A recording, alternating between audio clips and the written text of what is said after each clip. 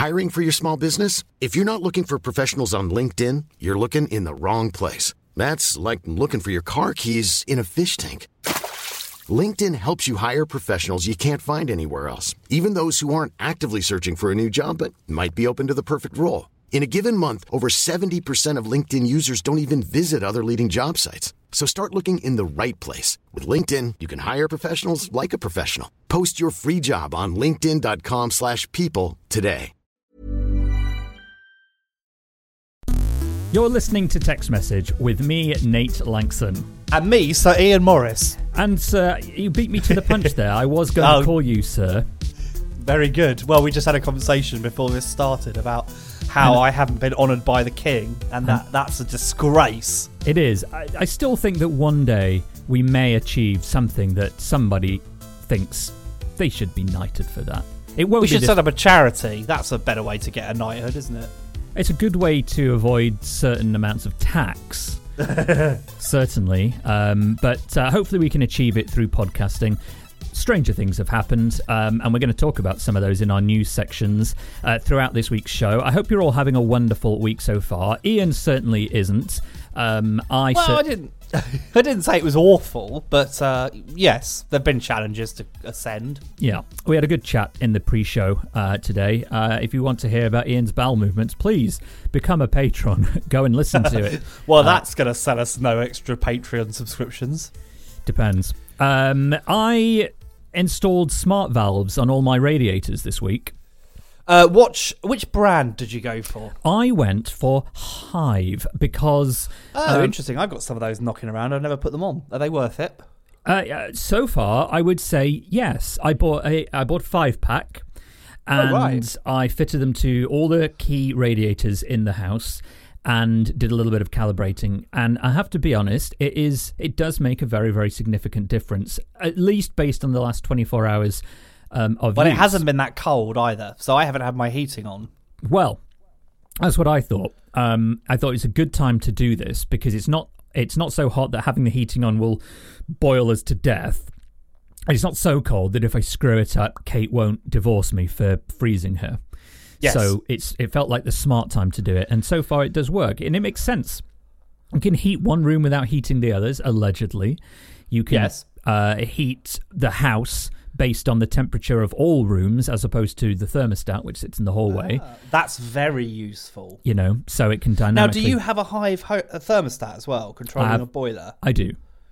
Yes, you see, now, so did you fit your own, or did you get someone to do it for you? I had the people who installed the boiler fit the Hive system. I think, so here's the story, right? I was going to test Hive for a previous work engagement that I was involved with, and then that engagement was broken off, and I've still got the equipment, and they had real trouble getting an installer.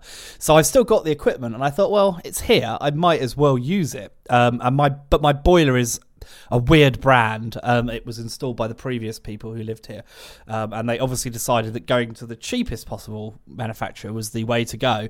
So I don't know exactly how that will work, but I hate the existing thermostat. It's a pain to use. It's difficult, complicated, and annoying. And I do have the kit, so I could have it. If I could find an installer, I could get it installed, and then I could, probably tweet about it or talk about it in here.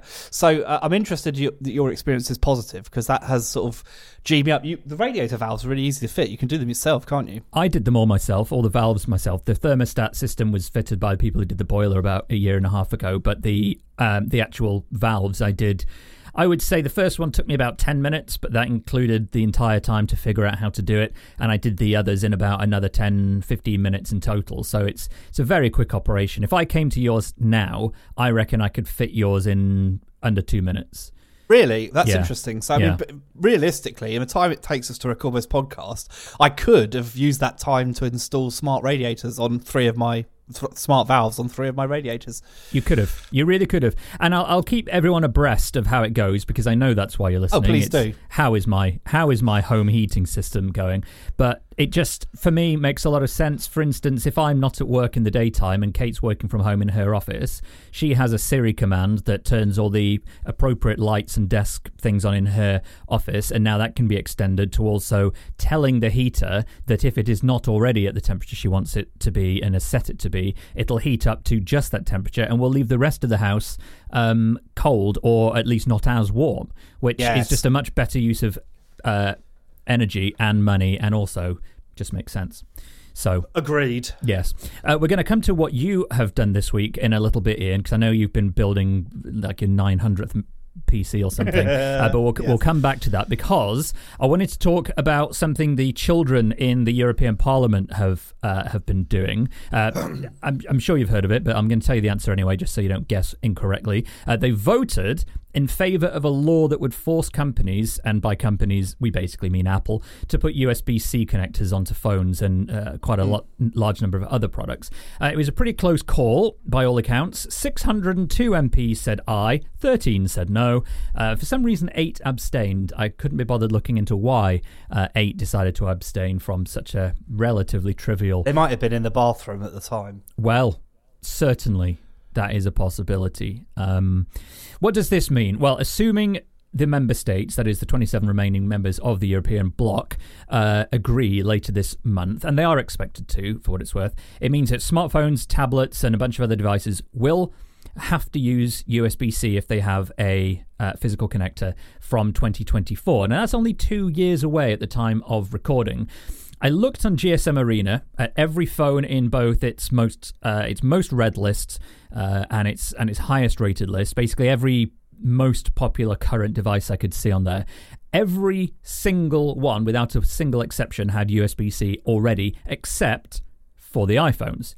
So this really is, I think it's pretty fair to call this a move to force Apple into joining everyone else on the USB-C train. Now, this doesn't, it should be worth mentioning, of course, this doesn't apply to the UK because we're not in the EU. And according to the BBC, the government here has said it wasn't currently considering introducing a common charging cable. It's got many other things to consider right now, I'm sure.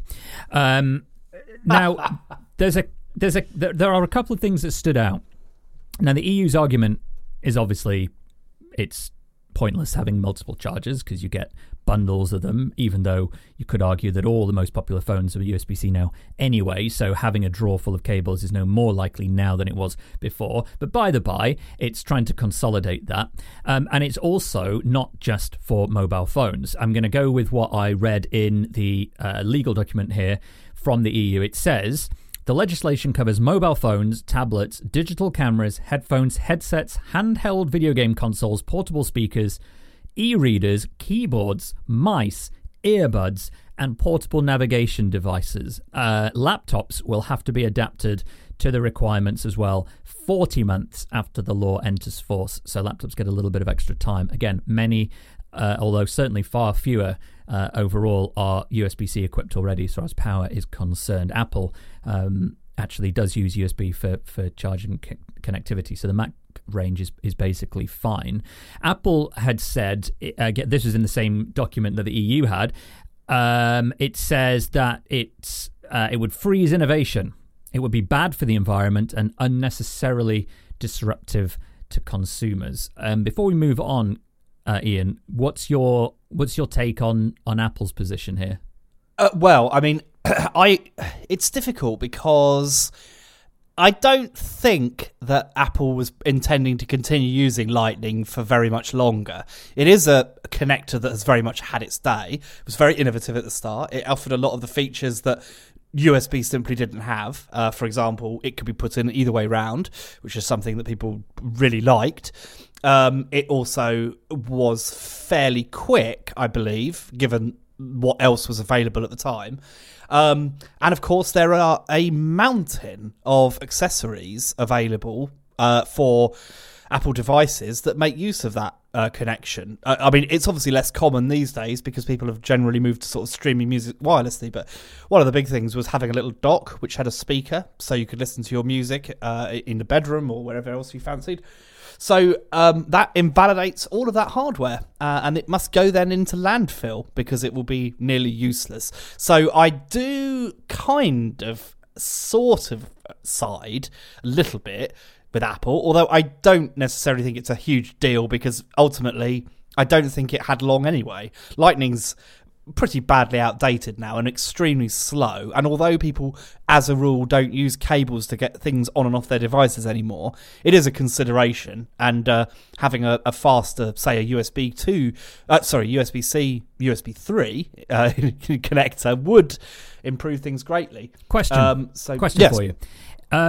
Do you think Lightning will be around for the next 30 years? Well, I don't this is see a how it can facetious be. question, so don't think Well, In fact, no. I mean, no. If you could just not. answer no for the purposes of my point. No. Right. Good. I agree. Because in which case, why not just get rid of it now then? Absolutely, and I don't actually think that this ruling, although people sort of like to frame this as this is a victory, Apple must drop Lightning, the sucky connector that we've all used for 10 years, and use USB-C, which is a good thing, of course, but why is it? It isn't really a good thing in this context. You mentioned the other devices. That I have far more problems with using cables on, to recharge my wireless mouse, and the litany of connectors that Philips has used over the years for electric razors. I have got 3 Philips razors and 3 different cables, none of which are interoperable, meaning that if I misplace the cable for one, I can't use it anymore. I can't simply plug another one in. So things like that, low voltage electric toothbrushes, all that kind of stuff, I guess you could make the argument that having a standardized connector would do more good in that industry. When it comes to phones, probably a staggering number of people probably just opt for wireless charging now, or wired charging, as you like to call it. Yeah. And Apple has its own solutions. I myself recharge my iPhone using a magnetic MagSafe wireless charging dock, and the watch is charged that same way. And I think Apple will be forced to put a USB-C connector on the other end, because this is a sort of a whole thing, isn't it? Right. So everything will be a USB-C connector, and so I feel like this was inevitable. I don't know whether Apple will just say to hell with it. We'll just put a wireless charger in the box. Well, firstly, there are a few things I have to address here. Yes. The first thing is, no, products won't be put in the box, because a big part of this, and has been the case for many companies already, is that shipping chargers and things in the box, and sometimes even cables, is not necessary. They are an additional purchase, but they're rarely needed for purchase, because you've already got one. So I don't think we'll get to a point where there are chargers in the box. And certainly if we do ever get to the point where chargers are being shipped in the box, you can almost guarantee that the law will stipulate that they have to be sold as an option without, because otherwise it defeats the whole purpose of all of this. I also would have been a good thing to do, but they didn't do that, did they? I also believe that Apple in particular has been working on USB-C on future iPhones, and I'll include some links in the show notes at uktechshow.com/episodes, and you can go and read a bit more about that if you wish. However, there is a line, when I was reading through this document, preparing this script today, there is a line that I think could shed a lot of light into what we'll end up seeing happen on certain phones here, because there is a line that says, the new rules would apply to handheld mobile phones, tablets, digital cameras, headphones, headsets, handheld video game consoles, and portable speakers capable of being recharged through wired charging. That, in my head, says if it has any physical charging port, it has to be USB-C or compatible with USB-C. Mm-hmm. If it doesn't have any capability to be charged via a cable, this is not a law to say you have to add one. Which is why, for instance, an Apple Watch, a wireless toothbrush charging, those products aren't suddenly going to have USB-C hacked into them because they don't need it in the first place. No, but you presumably would have to sell them, would you not, with a USB connector? Because the point is that they're trying to stop the people buying and selling, or selling different standards of wall adapters. This is all right now. We're talking everything is on the device side of things, right?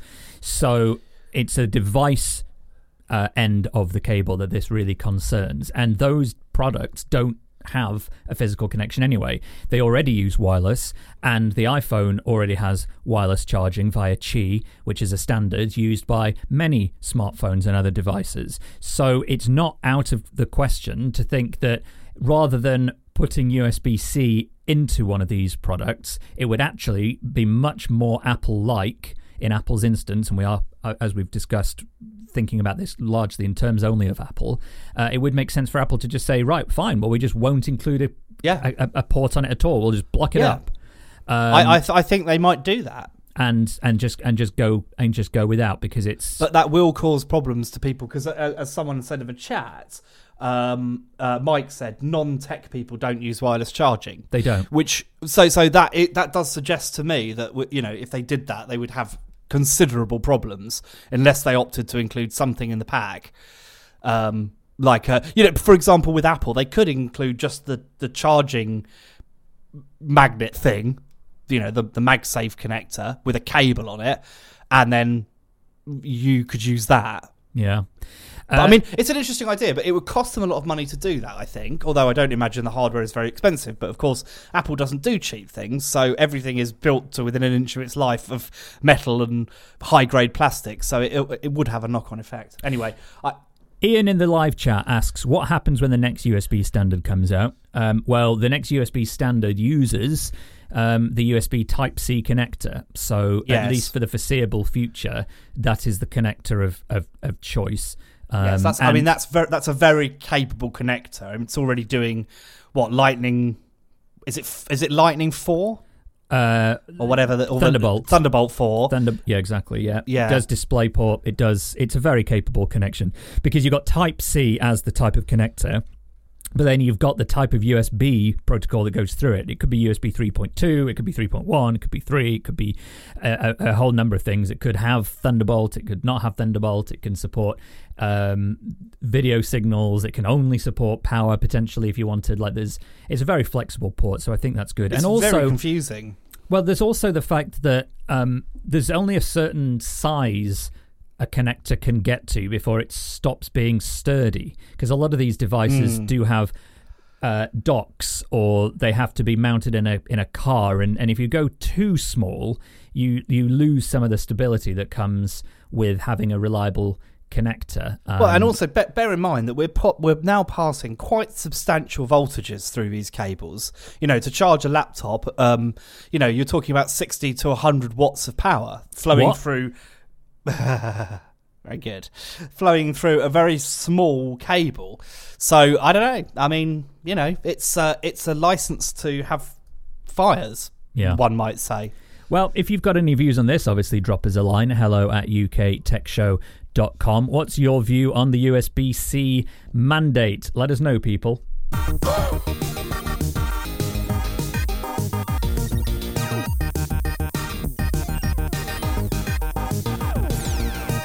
I've got a relevant quiz for you this week, mate. Okay. A really relevant quiz. Would you like to be involved? I'm going to say it's better than last week's. Okay. I'm going to say it's better. We haven't even done it yet, but I'm already saying it's going to be better because I think. Okay. Yep. Because I think it will be. Okay. This is a quiz I'm calling Guess the Cable. I've got 4 cables. Yes. I'm gonna do this as a who am I, and you have to guess. Okay. Who I am. I am the cable. I'm not looking forward to this, but carry on. Really? Okay. Well, I can see the questions and they're difficult. All right. Question 1. I was created by Apple in the 90s and sometimes was referred to as iLink. mean, this is difficult. I don't think I know the answer to this. Really? I mean, it wasn't Firewire, was it? Yeah, it was Firewire. Was it? It was Firewire. Well done. I thought it was Firewire Apple. I thought it was Intel. Or am I getting confused? That's Thunderbolt, right? Thunderbolt was Apple and Intel. Firewire was Apple, yeah. Okay. Well, I got the answer right, so let's have a little celebration. Have you got like a... There you go. Very good, excellent. All right, let's go back to the song. Question 2. I was also created by Apple, but in 2008. And today you'll find me almost nowhere, thanks to USB-C's success.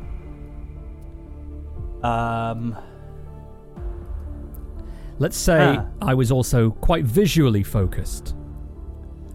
2008. No. No, I don't think I know this one. Game over. The answer there, of course, was Mini DisplayPort. 2008. Do you want another one? Yeah, sure. All right. I wasn't created by Apple and was born just before the millennium. I could see, but I couldn't speak. 1999, if memory serves. I didn't write that down, but I think it's 1999. Well, initially, DisplayPort couldn't carry audio. Mm-hmm. Is the answer to that DisplayPort? Game over. No. Oh, dear. DVI. Okay. DVI didn't carry audio, you terrible, stupid, awful person. This quiz has taken a dark turn. Let's see if it finalises its darkest turns then. Question 4, the last. I am a round cable with standard definition and nobody likes me at all. Well, that's got to be an RCA cable, surely. Game over. Oh, not a chance, mate. No, S-video. S-video. Standard definition. Round connector. Basically useless. We all hate it. Can I just ask, were the answers there all the time in white on a white background? Yes. Well, that's brilliant. Very ingenious. Thank you. Okay, yes, I mean, fair enough. I will accept that is... you've defeated me there. I have, yeah.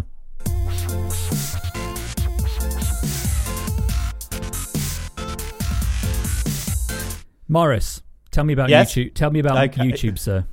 I will. YouTube, the video advert streaming platform from Google, is testing a new plan to cap videos at 1080p unless viewers are prepared to upgrade to premium. Videos at 4K and 8K will, if the plan ends up being deployed, only be available to premium subscribers. YouTube Premium costs $11.99 a month and doesn't stop users from having to listen to integrated sponsor messages that video creators build in. But along with this potential move to paywall high-quality video, YouTube has also been testing increasing numbers of ads before videos, some online users reporting 10 or 12 adverts before watching a video. According to The Verge, YouTube has 50 million paying subscribers globally, but an audience of 2.2 billion, leaving executives salivating at unmonetized potential customers. Will increasing adverts help persuade people to upgrade, or will it be 1080p video that pushes them over the edge? One thing's for sure, Nate. YouTube won't let free users enjoy the experience of watching videos. You know what? I don't have a problem with this. I do. Because... there are loads of examples in the world, and I would pick out Netflix as one. Well, I don't like that either. Where you get your standard definition for one rate, which in this case is no money at all in ads, or in Netflix's case is just not as much. Well, it's a lot of money. It's like £7, isn't it? Not the top plan. And if you want to get 4K, high, ultra HDR, blah, blah, blah, 8K stuff, then pay a bit of extra money. I honestly, maybe this has surprised people, but I don't think this is bad. Well, the ads thing, we're seeing this across the board because we're seeing Instagram test more ads apparently in a greater number of things, which seems like a wonderfully smart way to get even more people to use TikTok instead. But I just don't think that charging for very high resolution is necessarily a terrible thing. Well, you know what? I'm not unsympathetic to this idea. However, my problem with YouTube Premium is that they force you to have Apple YouTube Music, and obviously you are paying a premium for that. So $11.99 for YouTube is very expensive, I would say, given the amount of video I stream from it in comparison to other streaming services in terms of sort of, say, hours and minutes. I would be happy to subscribe to YouTube for, say, £6 a month if I didn't have to have YouTube Music as well. That's ultimately why I cancelled my premium membership, because it's too expensive for something I don't use half of. And to be honest with you, actually, I don't think this is going to work as well as I think it is, because when I sort of think about the amount of videos I watch, 90% of them don't need to be in 4K. There are very few creators out there who justify using 4K. Those who have sort of quite professional setups. I'm thinking MKBHD being a great example of someone who does an absolutely phenomenal job of really high quality videos that are worth watching in 4K. Everyone else is sort of shooting on their phone. Half of it's out of focus. You can't hear anything anyway because the audio's all cack. So really, I'm not going to care. I'm just going to stick to 1080p. It'll be fine. I'm in that boat with you. I also wouldn't upgrade for this. I just also don't have a problem with it being a thing that's rolled into an offering. If a lower price for just ad-free, clutter-free YouTube experience would be very tempting, but I don't even think with that I'd pay more than £5 a month. I think that would into a little secret that my ad blocker, which previously didn't work with YouTube, now seems to have started working with YouTube, so I very rarely see adverts unless I watch on a smart TV. And in that case, I actually find it so annoying that I just don't bother watching. So if YouTube wants to sort of tank its subscriber numbers, one thing that made me laugh the other day is I was watching a tech video, and the sponsor message of the creator was interrupted by an advert. I thought, this is brilliant. Capitalism is a real success story. Yeah. What are the main things you watch on YouTube then? I watch a lot of people doing car restorations and car reviews. I watch quite a lot of that. I watch a lot of tech. I as I have mentioned previously, I watch a lot of Linus Tech Tips. I think they're really good. I watch MKBHD because he's brilliant, and every video he does is a sort of minor work of art. And sometimes I'll get sort of talked into watching by the algorithm a video of a sort of mid-20s person living in a van. Yeah, I see. They're all living in vans, basically. Are they? Well, that's because it's all of them. It's cheap. Yeah, it is cheap. Cheaper. Yeah, I would say 90% of everything I watch on YouTube is drum related. A lot of drum techniques and a lot of drum performances. It's mostly that, and so for me the appeal is good quality, but it doesn't need to be 4K. The real benefit, if there was a high percentage of drum videos that were made at 60 or even 50 frames a second in HD or 4K, mix that with ad-free, that would very much tip me over the edge, because a lot of the stuff that I watch and the type of drumming that I play is extremely, extremely fast. Having the ability to see something at 50 frames a second makes a pretty significant difference in terms of how easily I can see their techniques and the nuances of those techniques. I love watching high frame rate YouTube videos. Yeah. It's arguably a bigger selling point than 4K, frankly, because seeing something at 50 or 60 frames a second just makes it so much nicer to watch. In the Discord, some of the listeners are talking about having a VPN holiday, i.e., I think enabling a VPN so it looks like you're in another country, and then using YouTube and then taking up one of the offers to sign up for cheap. It does seem that India might be one place you might want to take a virtual jaunt to do that. Or literally go to India as well. The food is exquisite. Yes, and there are many good reasons to go to India, but it will probably cost you more than a VPN subscription for a day, which I believe is the point here. So, in conclusion, it's not something that YouTube has decided it's definitely going to do, but it is definitely trying it. And I think a big part of it is it needs to get more money out of its users because the ad market is changing rather significantly. And we have seen that across huge numbers of businesses. And I think YouTube is as privy to those fluctuations in the market as anybody else. Is 4K a good way to do that? It's a way. It may not be the way. But if it's your way, ladies and gentlemen and kids and the dead who are listening beyond the grave, then let us know. Send us an email, hello@uktechshow.com.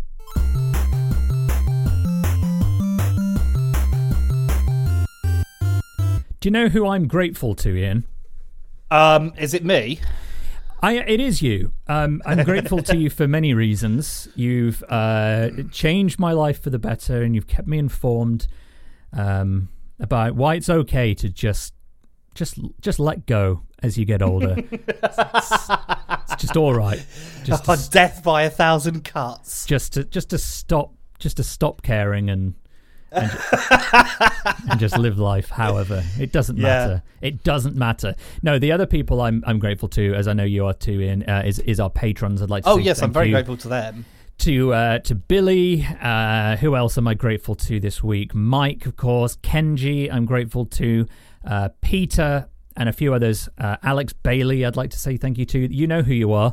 I'd like to just say thank you to you all. If you'd like to get the full version of our show every week, ad-free, extra content, get extra message, get all sorts of stuff, join our Discord and so on, go to patreon.com/UK Tech. We would very much like to have you support us that way. And if you are one of those patrons, you're about to hear our third discussion story for this week.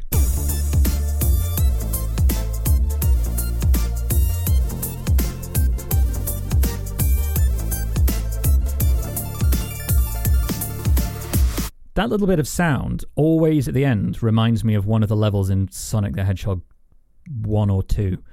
Forget which one. Jolly little ditty. I do like it quite a lot. Yeah, it's called Interstitial 7 2022 on my soundboard. Don't know what it was originally called on Pond 5, but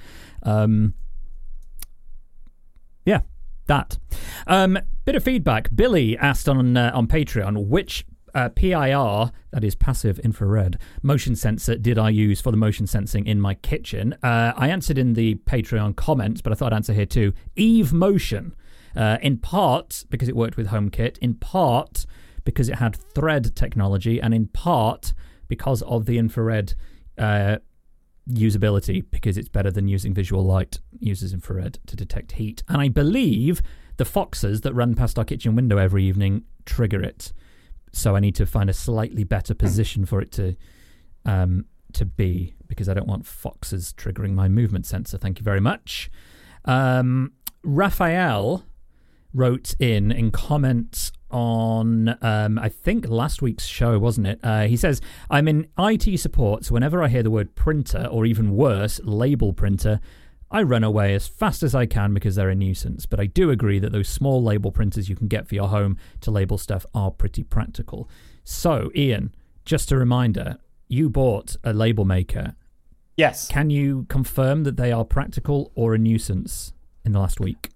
I think they are very practical. I put the IP addresses of my various mesh network disks on one, so if I ever needed to remember, I could just tippy tap it into my keyboard. I've got to say, it's not an aesthetic decision that I've made. It's quite ugly, but hey, it works. It does the job. Excellent. Very good, very practical. I think everyone should have one. I agree. And if anyone wants to write in about label makers, or indeed anything we've talked about on the show this week, hello@uktechshow.com. That's where you can send them to. If you'd rather have a wider understanding of what's been happening in the tech world, go and listen to Daily Tech News Show. And if you want more convincing as to why that should be the case, here's Tom Merritt. This week on Daily Tech News Show, data scientist Andrea Jones-Roy helped us understand how it is that human bias can creep into an AI algorithm. Did you hear about Twitter allegedly giving 4,000 employees access to your data? Well, Rod Simmons explains why companies don't do better at controlling internal network security. New 3D printing tech speeds up high-res resin printing. High-resin printing? Anyway, Congressional Dish's Jen Briney explained what's actually in the U.S. CHIPS Act and how it's going to affect consumers. And Robert Heron was here to tell you what's actually a cool new feature in a television and what's just marketing hype. All that and the whole Musk Twitter thing at dailytechnewsshow.com. What a jam-packed week. That is really impressive. High resin, that's exceptionally good. I like that. Yeah, well done, Tom. Clap. Bravo. Bravo. Yeah, go and listen to DTNS. I may or may not be on later this month. That is to say, I will be. But I'll tell you when that is, because it's not for a couple of weeks. Okay, Ian, I think that's been everything. We're grateful to our listeners, aren't we? We're very grateful, because without them, it's just you and me recording bits into a certain sequence and then just leaving them somewhere. Yeah. With our listeners, those bits go off into the universe and will forever echo across the time of space-time. Yeah. If you'd like them to echo into the review section of wherever you get your podcasts, that would be even more useful. Apple Podcasts is key, and putting a star in Spotify, I'm led to believe, is how you do the equivalent over there. Wherever you're getting your podcasts, please do tell them. If you really want to help, here's a great thing to do. Simply remove all your clothing, go to the nearest town to you, stand on a very tall building, and just inform everybody that they need to listen to the podcast. Or you could nominate me for the House of Lords. Yeah, you could. Because then I'd be a lord. Yeah. Lord Morris of text message. See you next week, everybody.